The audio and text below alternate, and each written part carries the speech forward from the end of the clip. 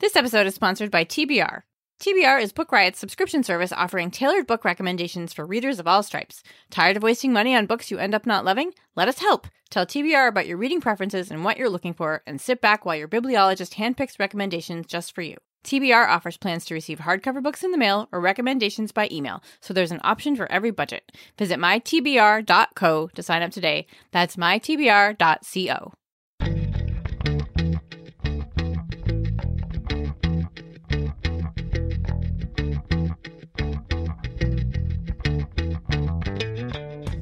You're listening to All the Books, a weekly show of recommendations and enthusiasm regarding the week's new book releases.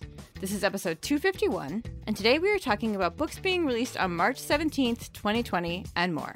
I'm Liberty Hardy, here with Tirzah Price, and we're coming to you from bookriot.com. Tirzah, hello!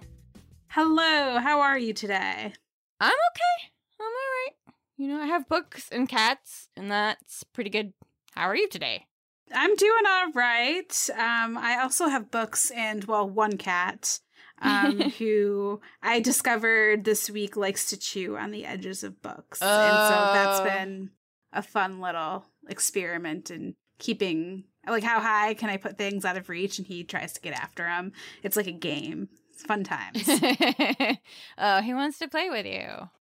He does. He's very curious about what I'm doing. This is actually my partner's cat, and I have not lived with this cat for very long, but he's very much like, oh, you're going to sit in this spot, and you're going to look at something, and you're going to turn pages every now and then. This is a fun game. And so it's a new experience for me. But other than that, it's going all right. 3 is the most I've had as an adult. I have 3 cats now, and they're a lot sometimes. My friend has one cat, and she's considering getting a kitten in the spring.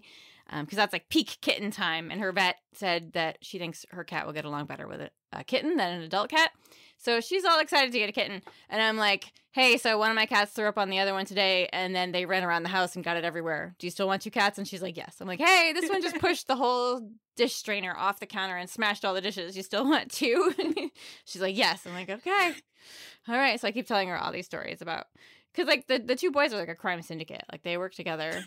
Like, the other day, they got the cabinet under the sink open and got into the trash. Like, it has a lock on it, but they got it open together as a team. Oh, so now we have fiends. to come up with some other way to keep it closed. It's so infuriating. And then they're so cute, and you're like, oh, I forgive you. Because they're just cats. They don't know any better. They don't know that they're not supposed to do these things, no matter how many times you tell them. Oh, yeah. It's very difficult because I like decide that I'm going to be, you know, very firm and we're not going to let the cat do this. And then like I'll walk into the bedroom, he's curled up on my pillow and I'm like, oh, you're so cute. Yep. And yeah, it all goes out the window. Yeah. My mother-in-law will come over and she'll be like, is he supposed to be walking across the table? I'm like, oh yeah. Yeah. We let him drive and smoke and, watch R-rated movies. It's fine. So we are going to talk about books now instead of cats, although I could do an entire show about cats, probably like an entire week's worth of shows about cats. But first, before we talk about books, we're going to hear from our first sponsor. This episode is sponsored by Flatiron Books, publisher of The Yellow Bird Sings by Jennifer Rosner. In Poland, as World War II rages, a mother hides with her young daughter, a musical prodigy whose slightest sounds may cost them their lives. Inspired by the true stories of Jewish children hidden during World War II, Jennifer Rosner's debut is a breathtaking novel about the unbreakable bond between a mother and a daughter. Beautiful and riveting, The Yellow Bird Sings is a testament to the triumph of hope, a whispered story, a bird's song in even the darkest times. Lisa Wingate, author of Before We Were Yours, calls it a beautiful book in so many ways.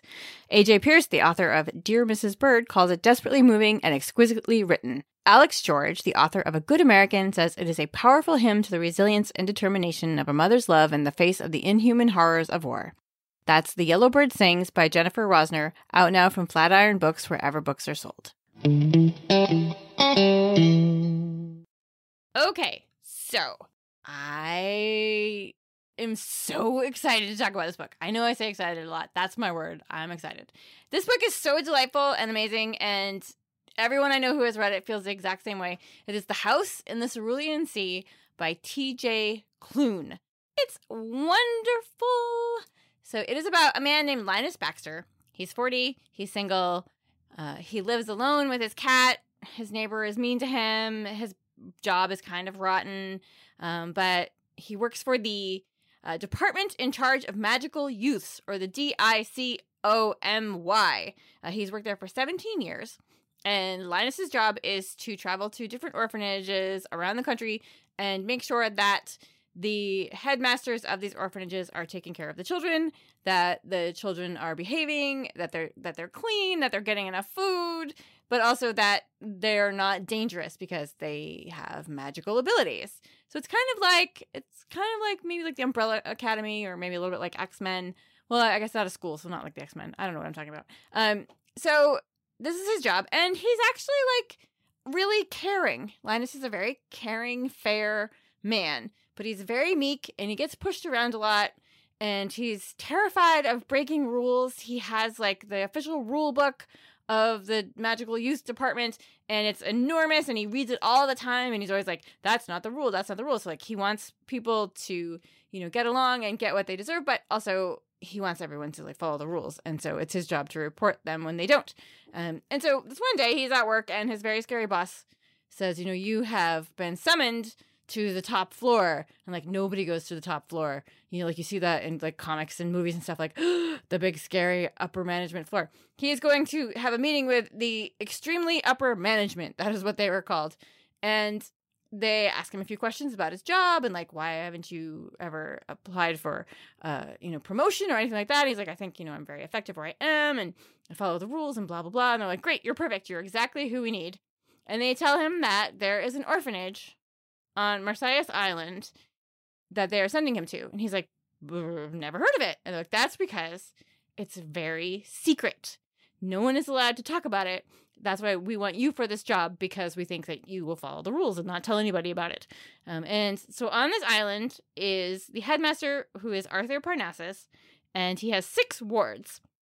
And so the extremely upper management is worried about what's going on out there, because they think that they're not getting the full story about things that are happening there, and the children out there are much more magical and have very strong abilities compared to the other orphanages around the country. And like, I'm not going to tell you about the children because I feel like that would be a spoiler. I didn't read anything about them before I read this book, and they're all so wonderful and amazing. But like, some of them are dangerous, and one of them is so dangerous that when Linus gets to the island, like, he's not allowed to hear about them until he gets there. They're like, don't open this envelope until you arrive on the island. So he opens the envelope, and like the first kid that he reads about, like, Linus faints dead away because he's just like, oh my goodness. But he's like, he's like, I'm the man for the job. I'm gonna like go see what's going on, and I'm gonna report exactly as it is. And so Linus is, he follows the rules. Well, Arthur Parnassus, who is in charge of these children, he is more like a father figure. He cares about them greatly. And he feels like he's the only person that they have, which is basically true. He's the only one that they have. And he would do anything to protect them. He would do anything for them, even when it doesn't involve following the rules. Like letting them have some free time to run around unsupervised, which is like breaking the rules, but they need their space and they need to get out and do stuff. So he doesn't really spoil the children, but he gives them more space to be themselves because, like I said, they don't really have anyone else. The kids are so adorable. I love them all. I think I have a favorite one, who is the one that made Linus faint dead away at the beginning, and he kind of torments him, but like in a playful way, and it's very, very, very funny. And the children, they just like ooze charm, and they're also earnest and incredible. And the islanders on where they live are scared of the kids. They know that like they have magical abilities, and they're afraid of them, but the department pays them off and tells them like not to tell anybody like what's going on out there and all the stuff. But they're still like very hostile towards the people who live at the orphanage and the people that help out at the orphanage. And Linus goes out there and he thinks like, I'm just going to do my job, but he learns to love these kids, and he really enjoys the company of Arthur, and he's trying to decide now like, what is he going to do? Is he going to be like, these are the things that are wrong, this is what's happening here, or is he going to protect these children because not only do they need him now, but what is going to happen to them when they grow up and go out into the world and they don't have anyone else like them. So it's just so sweet and cute and it's so good. It's an adult novel. It looks like a YA novel. It has a cartoon cover, and certainly it sounds a bit like, Miss Peregrine or Umbrella Academy, and I would not say it's definitely like a teen could read it, no problem. But it's actually aimed at adults, and it's so cute and good, and I love it. It's The House and the Cerulean Sea by T.J. Klune. Awesome. So my first pick is a YA novel called The Degenerates by J. Albert Mann. And oh my gosh, I really, really love this book. So The Degenerates takes place in 1928 outside of Boston. And it has 4 different points of view because it's about these 4 young women. They're like 13, 14 years old. And 3 of them live in a school, and imagine me making air quotes around the word school, because it's really just an institution to shuffle people with physical and developmental disabilities, but also because this is 1928 and people are very closed-minded. What ends up happening is women who are unmarried, pregnant, they often end up getting shuffled to the school. And so do people who are discovered to be members of the LGBT community. They get sent there, and it's just a horrible, horrible sort of place to be living because the doctors and the nurses and the attendants are just very cruel, and they don't treat people very well. So this book, it was a little bit hard for me to read at the very beginning because of just like the blatant ableism and the cruelty towards these poor young women who are living and have no choice but to live here, and they're there for life. Like, they know that they are never ever getting out, just because of the stigma that was existing in that time. So I actually did something that I never ever do. I flipped to the epilogue because I had to know that there was just like a little bit of hope at the end, because I could just see how things were going to get bad for these poor young women. And I won't say what it was, but there is a little bit of hope. So I was like, oh, okay, I can keep reading. So then I went back and I kept reading, and it's just a really beautiful story about like found family, but also, what it's like when those in power and even your own parents and family just don't think that you have worth or that you have opinions or ideas that hold weight, and how like empowering it can be to find friends who have your back and support you and believe in you.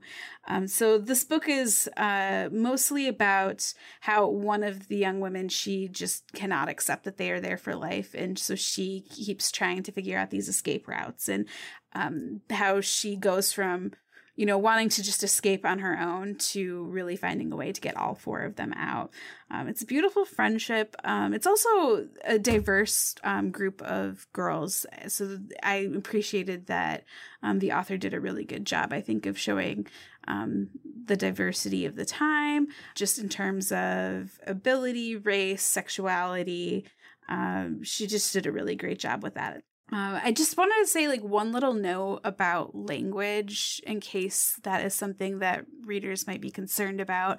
Unfortunately, because it's historical, a lot of the language that was used at the time is used in this book. However, I think it's done in a really, really sensitive and sensible way. Also, in the author's note at the end of the book, the author says that anytime a doctor or a nurse is like addressing or you're passing judgment or saying something about the girls or the residents in general, she didn't make any of that up. She took that directly from primary source documents that she uncovered in her research. So that's kind of eye-opening there. So if that's something that you're just concerned about, be aware. However, I think that the author handles it really well.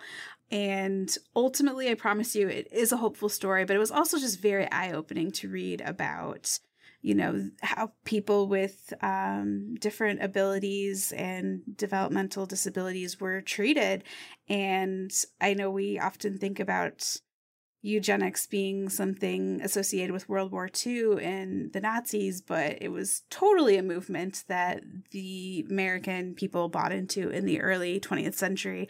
And this is just a really great book that sheds a light on a really sort of dark and painful time in our history. And that is The Degenerates by J. Albert Mann. All right, I'm going to go in a completely different direction now. My next pick is Dragon Hoops by Gene Luen Yang. His name might sound familiar to you. He wrote American Born Chinese, the Boxers and Saints comics. He has one coming out in May called Superman Smashes the Klan, which sounds awesome already just from the title. He's really into working on superhero comics, and he's worked on Airbender. And this is a memoir about a period in time for him where he felt like he was out of ideas. It was 2013, and he thought for some reason he couldn't think of anything, and he was never going to write another book, and what was he going to do? And at the time, he was working as a teacher at a school in Oakland called Bishop O'Dowd, and he heard something about the basketball team, like that, there were things like moving and shaking with them heading towards the championships. And, Gene is not athletic at all, he says. He talks about like how he didn't play sports when he was a kid. He was all about drawing, and he got picked on, and his nickname was Stick, and like he was not athletic. And so he still is going to approach the coach of the basketball team and ask him, what's the story? And the coach, Lou, he tells him, they are 0-5. Like the team has gone to the championships 5 times under his coaching and lost all 5 times. And so he decides he's going to write his book about this basketball team because he's like, I don't know what else to write about right now. And so he learns a lot about Lou, the coach. Lou was the subject of the most controversial high school call in California high school basketball. He talks to the assistant coaches. He talks to the players on the team. I mean, it's amazing. These are kids in high school with amazing abilities. And some of them, they go to school at this private school, and they're playing basketball, and they're getting courted by, sponsors. And, one of them is called like the number 1 pick. He's going to be like the number 1 pick out of school. And then they go home and there's like gun violence in their neighborhoods, and, there's violence at home, and things are very hard for them. And so he talks to some of them about that. He also spends a lot of time discussing the history of basketball, which, if you did not know, was originally 2 words, basketball, and an actual basket. It was like this guy at a school one day took a peach basket and hung it on the thing and said, throw things in there. And they were like, okay. And so they started calling it basketball. I don't imagine, even though they say like basketball was invented like in Springfield and whatever, I don't imagine he was the first person to like put a basket up high where somebody could throw things in it. But however, he is credited with inventing basketball. He also, Gene Luen Yang highlights the racism and segregation when basketball became popular, like the NBA, and he talks a lot about like the Harlem Globetrotters, who are just amazing. Like, I always forget that they exist. I don't know why. And then someone's like, Harlem Globetrotters. I'm like, oh yeah, that one team that just does amazing moves on the floor all the time and never loses. Like, it's just for show, and it's just great. And so he like finds out, but he becomes very invested in this team. But now he's like worried because what if he doesn't get the ending that his book needs? Like a lot of his anxiety is hinging on the success of the team. Like he thinks that they need to win the championship in order for this to be a great story, like to have a great ending. Meanwhile, like his wife is telling him like, there are stories everywhere, like whether you win or lose and all this stuff, but he's very invested in like the team all of a sudden after not having anything to do with sports. And it's so good. The illustrations are fantastic. He uses this one image of people taking steps as like a metaphor, like it's an important part of the process of their lives throughout the book. I really like the way he draws baskets. Like when he's talking about a game and you're trying to find out if like they're going to make the basket or not, he goes through like several panels before the basket lands and you get to find out. And I was like, oh, I'm like, I'm just looking at comics on a page that I'm already like so hooked. I'm like, come on, you can make it. I was very invested in the game. It's so fantastic. That is Dragon Hoops by Jean Lewin Yang. I love basketball. A lot of people don't know this, or like when they find out, they're like, what? But for me, like if I need to relax, I will watch Larry Bird highlight videos on YouTube. Like that is my favorite thing to do. I stand for Larry Bird so hard. And I just love everything about basketball. I don't play it myself, so like reading this book was great. I'm really excited for that book. I also enjoy watching basketball. I have 4 brothers and they all played basketball growing up. So I definitely learned to love watching the game from a young age. So that sounds really exciting. It's really good. All right. My next pick is Mrs. Moore Goes Missing by Marilla Shimskawa. And you guys, I tried so hard to figure out how to pronounce the author's last name. That is my best guess based off of some differing YouTube videos. However, it's going to be written in the show notes. So I apologize for any Polish speakers out there if I completely butchered that. So Mrs. Moore Goes Missing is a mystery. And it is about a socialite in 1890s Krakow. And she is in her late 30s. She doesn't have any children. Her husband has just been made a professor of medicine at the university. And she is very, very, very proud of this fact because to her, social standing is everything. And this is like a very nice position for him and as a result for her as well.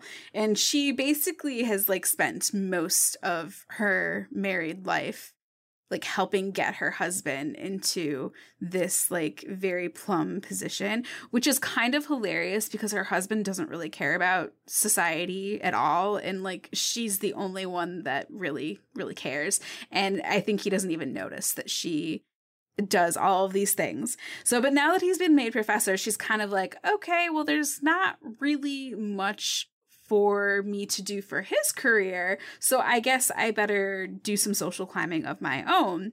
And so she decides that she is going to, rise to prominence within society due to her work in philanthropy. And the way she describes like all of the society ladies in Krakow and their like fierce competitive nature when it comes to philanthropy is just hysterically funny.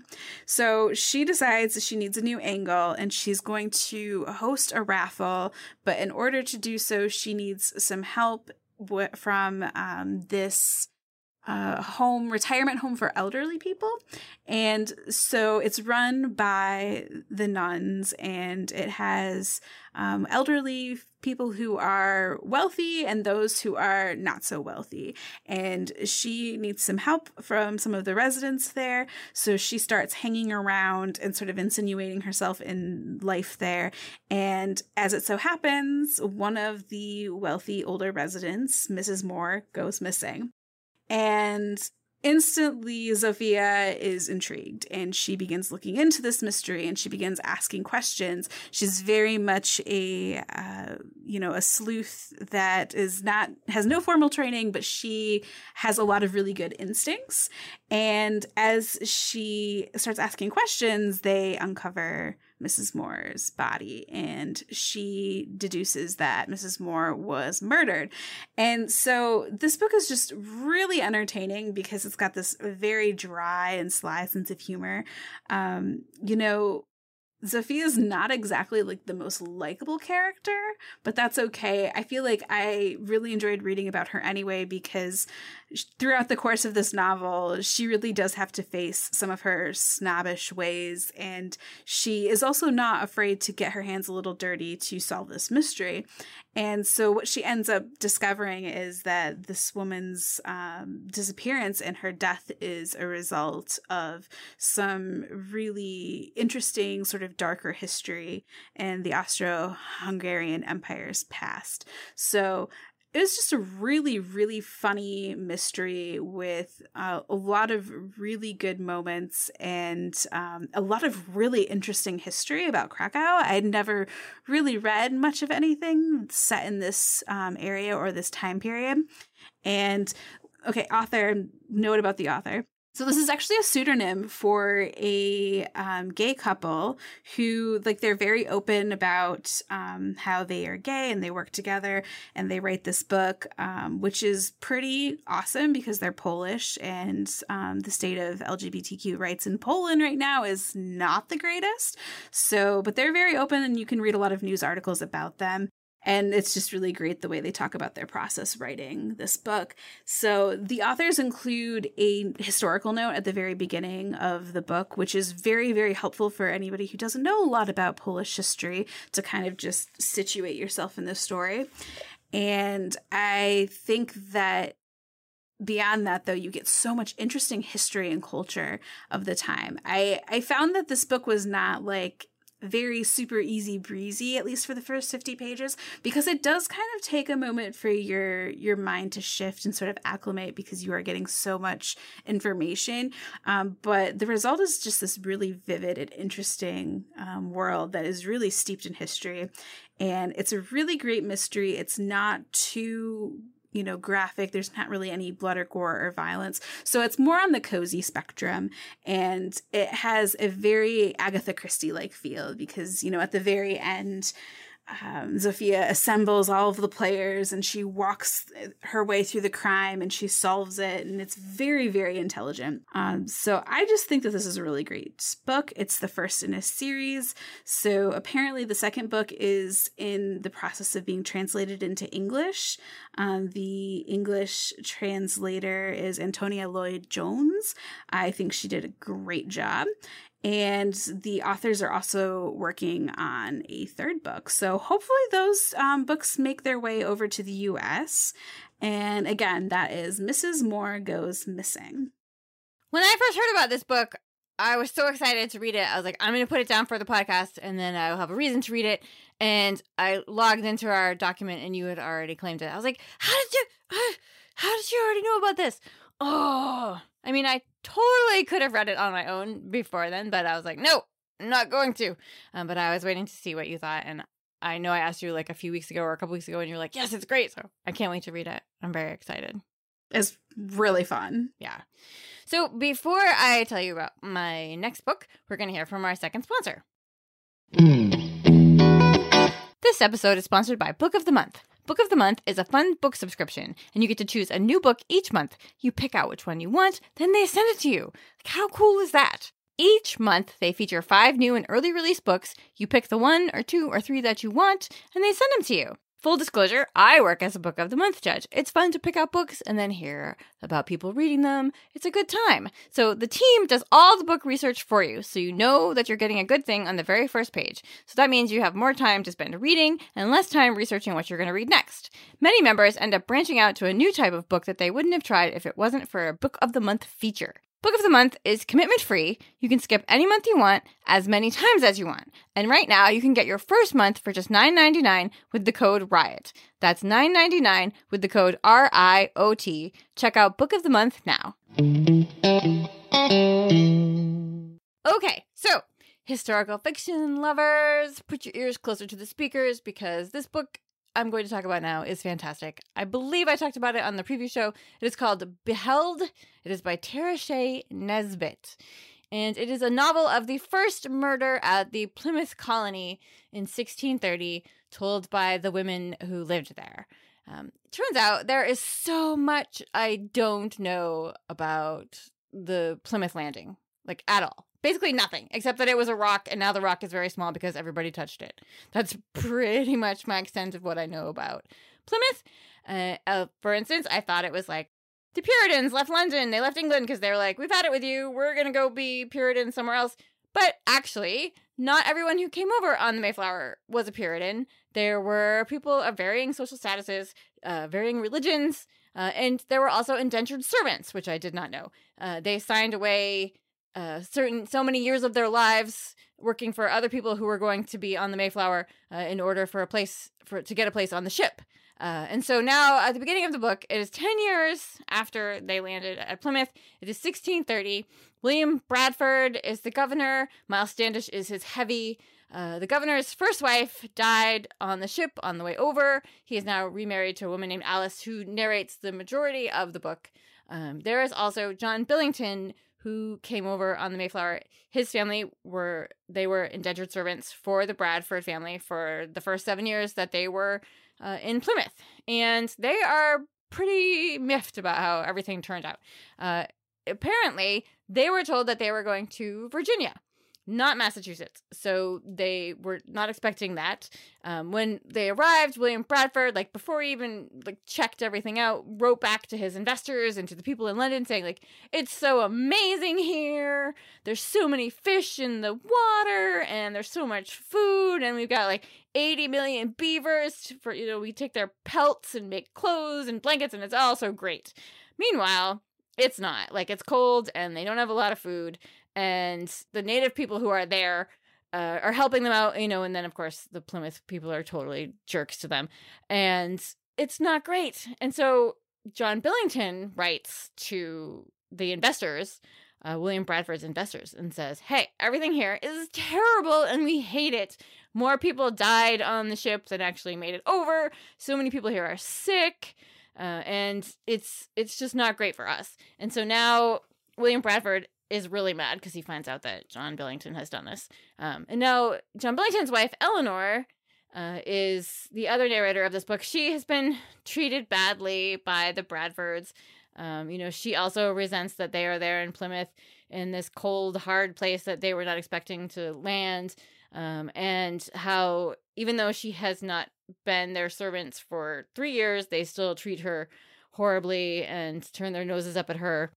And they're still trying to boss her around. So at the beginning of this book, a ship arrives. And as Joe Strummer says, someone got murdered. I'm not going to tell you who the murderer is. It's so, if you read the reviews of this, it gives everything away. And it's this is an actual historical fact. So it's not, I'm not spoiling a novel. I'm actually trying not to spoil actual history for you. But not everyone knows the story. So if you don't. But the great part about this book is that it's told by the women. The women get to tell the story how it really is. There's only 4 of them now at this point. Only 4 women have survived. It's basically a fact that everyone has lost, spouses or children. The women have lost children to the cold, to diseases, to all this stuff.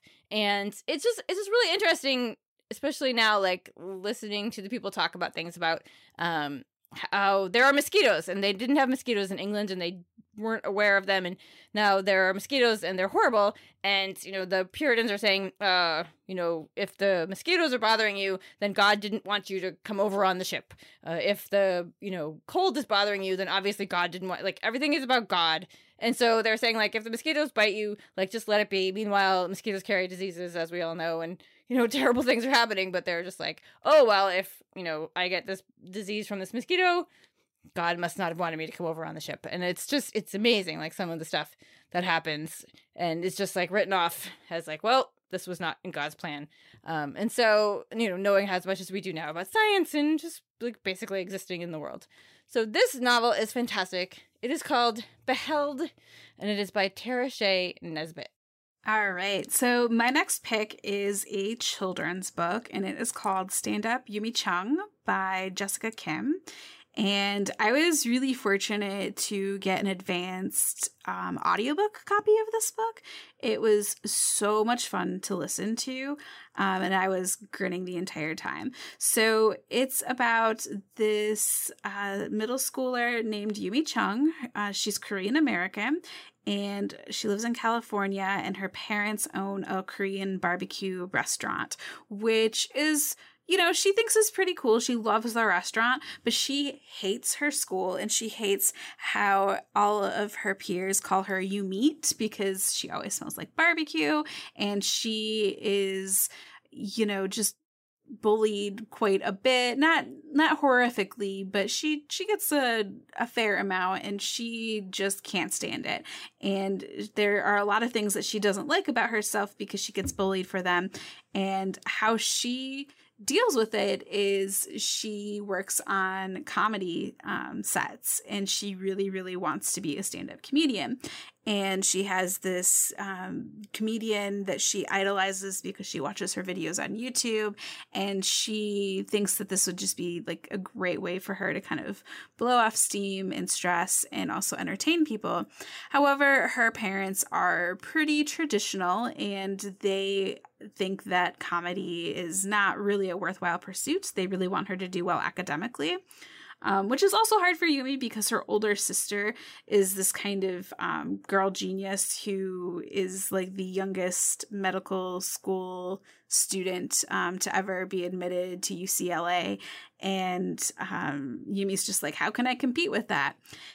So this book takes place in summer when Yumi finds out that in order to keep going to this like very prestigious middle school that will prepare her academically, she has to take a test, and she has to get a certain score on this test in order to get a scholarship because her parents can no longer afford the tuition.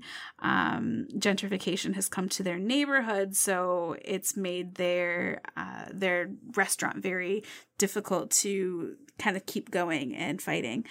And Yumi does not want to go to this school anymore. She thinks that this would be a perfect opportunity for her to transfer to a school where she feels more comfortable, but her parents were like, no, this is what you have to do. So through a strange sort of series of events, Yumi finds herself actually assuming another middle schooler's identity and starting taking these stand-up comedy classes at her local comedy club. And it's a sort of a funny situation that she just sort of falls into. But she doesn't want to tell the truth because she absolutely loves the lessons that she is learning, and she loves her new friends. And she sort of feels like a different person because when she's at these classes, she's not Yumi, she's this other girl, and she can imagine that this other girl is confident and funny. And so she really starts to come out of her shell. But of course, it's not to last. She gets found out, and what's even worse is her parents find out. So I'm not going to spoil the rest. I'll let you read it and figure out what happens. It's very, very charming. It's really funny too. And I thought that the narration was just really fantastic. And so if you get a chance to listen to it on audio, I highly recommend it. But if you're looking for just a really funny, genuine middle grade novel, Stand Up Yumi Chung by Jessica Kim is a great one. Okay, my last pick today, I think I've mentioned this before, but I'm going to preface my next pick by saying the publication dates of books change all the time now. Like, it didn't used to happen like this. Like, every once in a while they'd be like, oh, we're pushing this title or whatever. But now it's all the time. Like, when I go through my list every week to put in the show notes, there's like 3 or 4 titles that have been moved. So I'm telling you this because my next pick is Uma's Table by Yeon-sik Hong, and it was supposed to come out today, and now it is coming out next week, and I did not have time to read another book. So it's wonderful. I'm going to tell you about it. You have to wait 7 more days. I'm very sorry. It's worth it. This is a graphic memoir, just like Dragon Hoops. Apparently that was my thing today. But this one is geared more towards adults, whereas Dragon Hoops is like teens and up. And it's about Yeon-sik Hong's life as an adult. He's married. He has a baby. He lives in South Korea. And he's worried about his elderly parents. They are sick. They've been sickly for quite a long time. His father abuses alcohol and has for quite some time. They are forced to live in a basement apartment, which is for people who do not have much money, and they have no windows, and it's not very clean down there. And so not only are they sick, but like they're stuck down there. And Yeon-sik makes trips to go see them, and he takes his mom to appointments because she's in and out of the hospital, and they're only like in their 60s now. But he's had a contentious relationship with his father for quite some time since his father has been drinking. He's pretty ticked off at him all the time. And he actually at one point tells his mother, you know, like when she dies, because she's always saying, like, I'm going to die soon. She says, you know, like, when you're gone, you know, I'm going to wash my hands of him. Like, he's on his own. Like, he has to take care of himself. And so we also see, like, when Yonsik was young and his parents moved around a lot and they got this house that, like, had a beautiful garden, not a lot of insulation. I'll tell you right now that mice do not fare very well in this book. There are a lot of mice infestations and a lot of mice removal. But the house that he had when they were young, it had this beautiful garden, and his mom made kimchi all the time, and he remembers this as, like, the happy times in his life. And, like, he had a brother, and they, you know, would make kimchi and eat kimchi with their mom. And so now Yonsik, part of his goal is to get all of the amazing kimchi recipes from his mother and learn how to make them before she is gone. So, like, it kind of brings them together as a family, and they do this, like, you know, now he has a wife and a baby and they spend time with them. So it's like, you know, he's thinking about his place in the world too, and, like, what kind of legacy he's going to leave for his children, and, you know, on top of, like, what he's going to do with his father. It's a lot about, you know, aging parents, like, how difficult it is, and, you know, how much do you owe them. And for some reason, they are all drawn as cats. I think they're cats. Occasionally, I thought they were bears, but all of the people in this book are drawn as cats. And like I said, mice, they don't turn out so well in this book. But it was really, really good, and it was really interesting to read. It's called Uma's Table, and it is out from Drawn and Quarterly, which is an amazing publisher of comics and graphic novels. You should check them out. And it is by Yeon-sik Hong. All right, so my final pick is The Mountains Sing by Nguyen Phan K. Mai, and it is a really, really beautiful book about a young woman and her grandmother during the Vietnam War. So it's been getting a lot of comparisons to Pachinko by Min Jin Lee, which I really loved, and I definitely can see the parallels here. So this book is about a young woman named Huan, and at the start of the Vietnam War, she is living in Hanoi, and her uncles and her father and her mother have all gone off to war. So she is left in the care of her grandmother, who is a teacher. And she and her grandmother have a very, very close bond, in part because they're going through this just, like, very traumatizing and horrific experience of surviving war. So the book starts with Juan and her grandmother having to leave the city because the American bombers are coming, and they hide in a shelter, and everything is just destroyed. So they have to leave for a little while, and eventually they do come back, and they try to rebuild their lives, but, like, their home is destroyed. They have to live in a shack. There's no food. There's no clean water. It's just really, really heartbreaking. But Juan's pretty lucky because her grandmother is very resilient. So interspersed between Juan's chapters, you get these really moving chapters from her grandmother's point of view, and from when she was growing up during World War II, and when she was surviving the Great Hunger.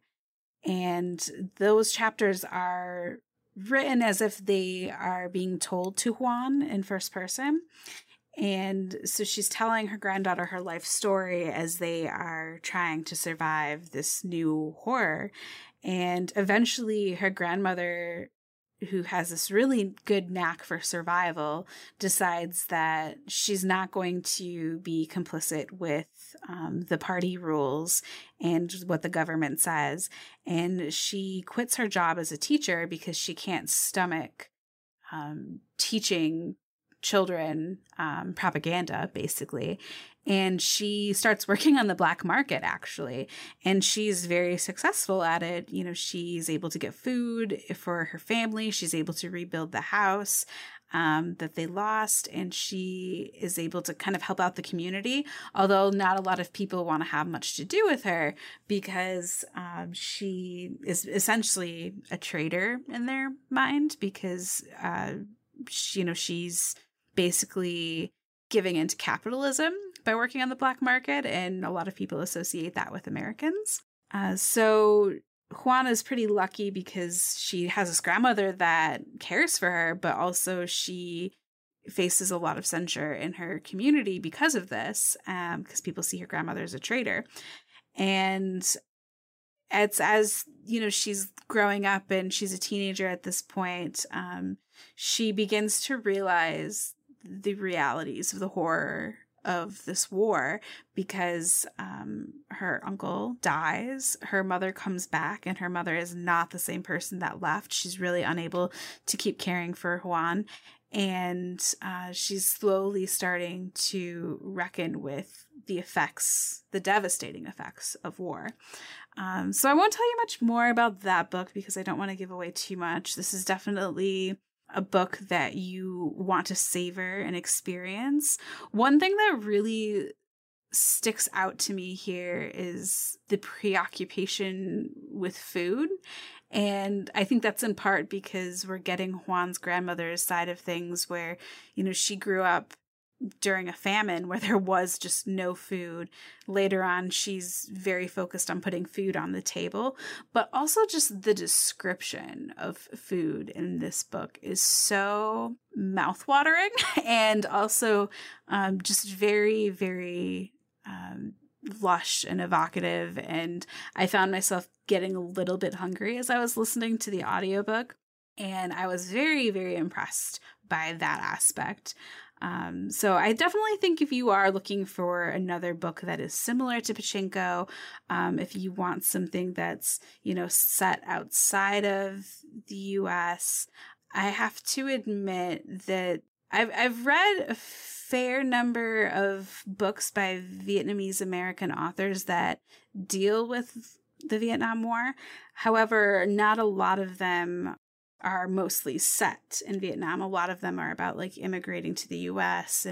And so it's really great to read this book that is very much, firmly entrenched in Vietnam and the culture and the food.